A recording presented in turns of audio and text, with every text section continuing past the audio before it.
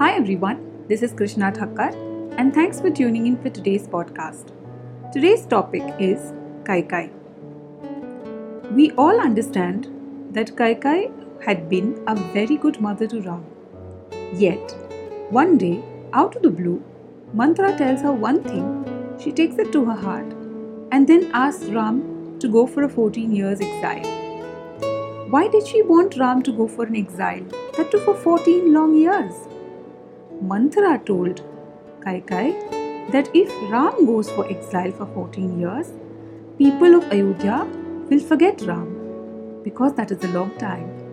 And people of Ayodhya by then would be adjusted to Bharat's rule. Hence, when Ram does come back, Bharat can shun him away from the kingdom forever, not give him a penny, and yet the masses will support Bharat.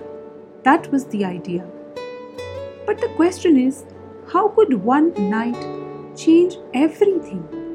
Change relationships? If Kaikai loved Ram so much, how could Manthara's poisoning affect her? What is poisoning someone's ear? What is it that makes another person distrust you? How can someone succeed in watering a plant if there is no seed in it already? Did Kaikai always have a seed in her that could one day grow into a plant of hatred? So let us assume Kaikai loved Ram was half the truth. What was the entire truth? The entire truth was that Kaikai was Dashrath's favorite queen.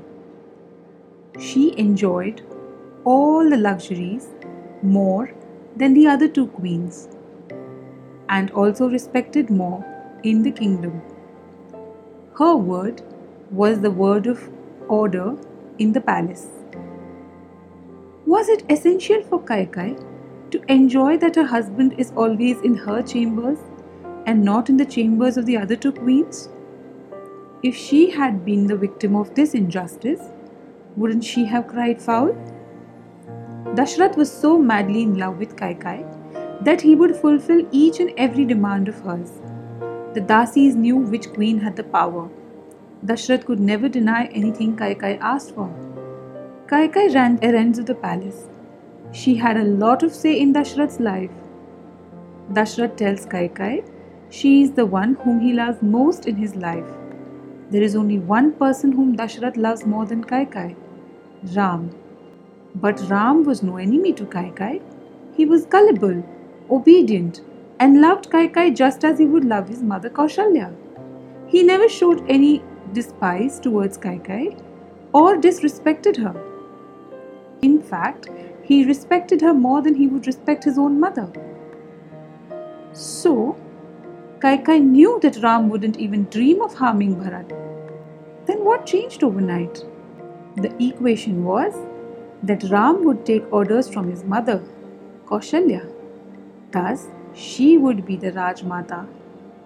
The change in equation was that everybody in the palace would listen to her, that the masses will bow down to her, that there will be a shift in power and hers will eventually go. But she could have made sure that Bharat gets something powerful too, a powerful ministry, so that she still has the say. But Bharat was absent. This was all too soon. Her insecurities of her own future were already sown in her heart. Manthara just watered the plant. She said what Kaikai wanted to hear. Just imagine why there are riots. India is a secular country. But deep down, we feel that our religion is superior to the others. Our language, our states, our culture is superior to the others. This comes in the form of jokes. Jokes on Sardars, jokes on South Indian accent or a Gujarati accent, jokes on Assamese and their looks, jokes on UP, Bihar and their life. Facebook and Twitter comments are filled with religious wars. These are normal people living normal lives, going to office, having Hindu Muslim friends, having colleagues, neighbors of different religions, cultures and castes. It is always perfect on the outside. We are perfectly secular on the outside.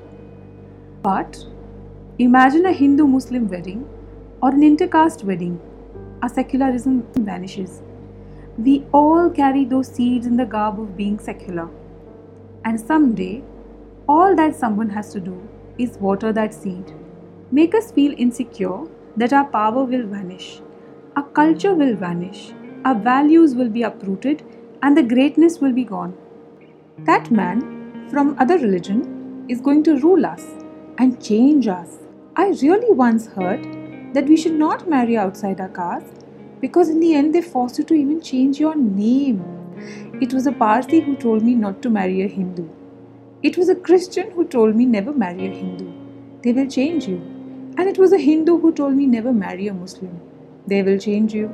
And what does it cause? Riots like no other.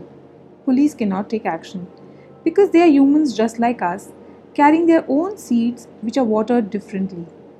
Thus, the protectors of law and justice witness the cold-blooded ruin with their eyes and feel proud in their inaction. But this all runs because we don't love our culture enough to follow it, but we love it enough to protect it. If there was no seed in Kaikai, if Kaikai had ensured that the king visited all the chambers equally, or made sure that Kaushalya would at least get the respect in the kingdom, if not the attention of Dasharath, if there was a thought of equality, would Manthra be able to do a thing? Thus, peace in Dasharath's house was always a myth. There was always a chance of what was going to happen. Kaikai really didn't have to make being a queen into a competition. Just like our secular fabric is also at times a myth, as we still vote on caste. We don't have to make greatness into a competition, because there can be many Devis and Devtas, and they all can be great and worshipable. Thus, there can be many cultures and religions, and all can be equally great. We also need to give it a thought, why is getting instigated so easy? And the day getting instigated becomes unimaginable is the day the peace is restored. That is the day our prosperity is restored. Thank you so much for listening to this podcast. If you wish to send a cheering note or a feedback, please note down the email ID. It's krishnathakkar61@gmail.com. I repeat, KRISHNATHAKKAR61@gmail.com. Do tune into for other podcasts as well. Till then, have a happy day. Bye-bye.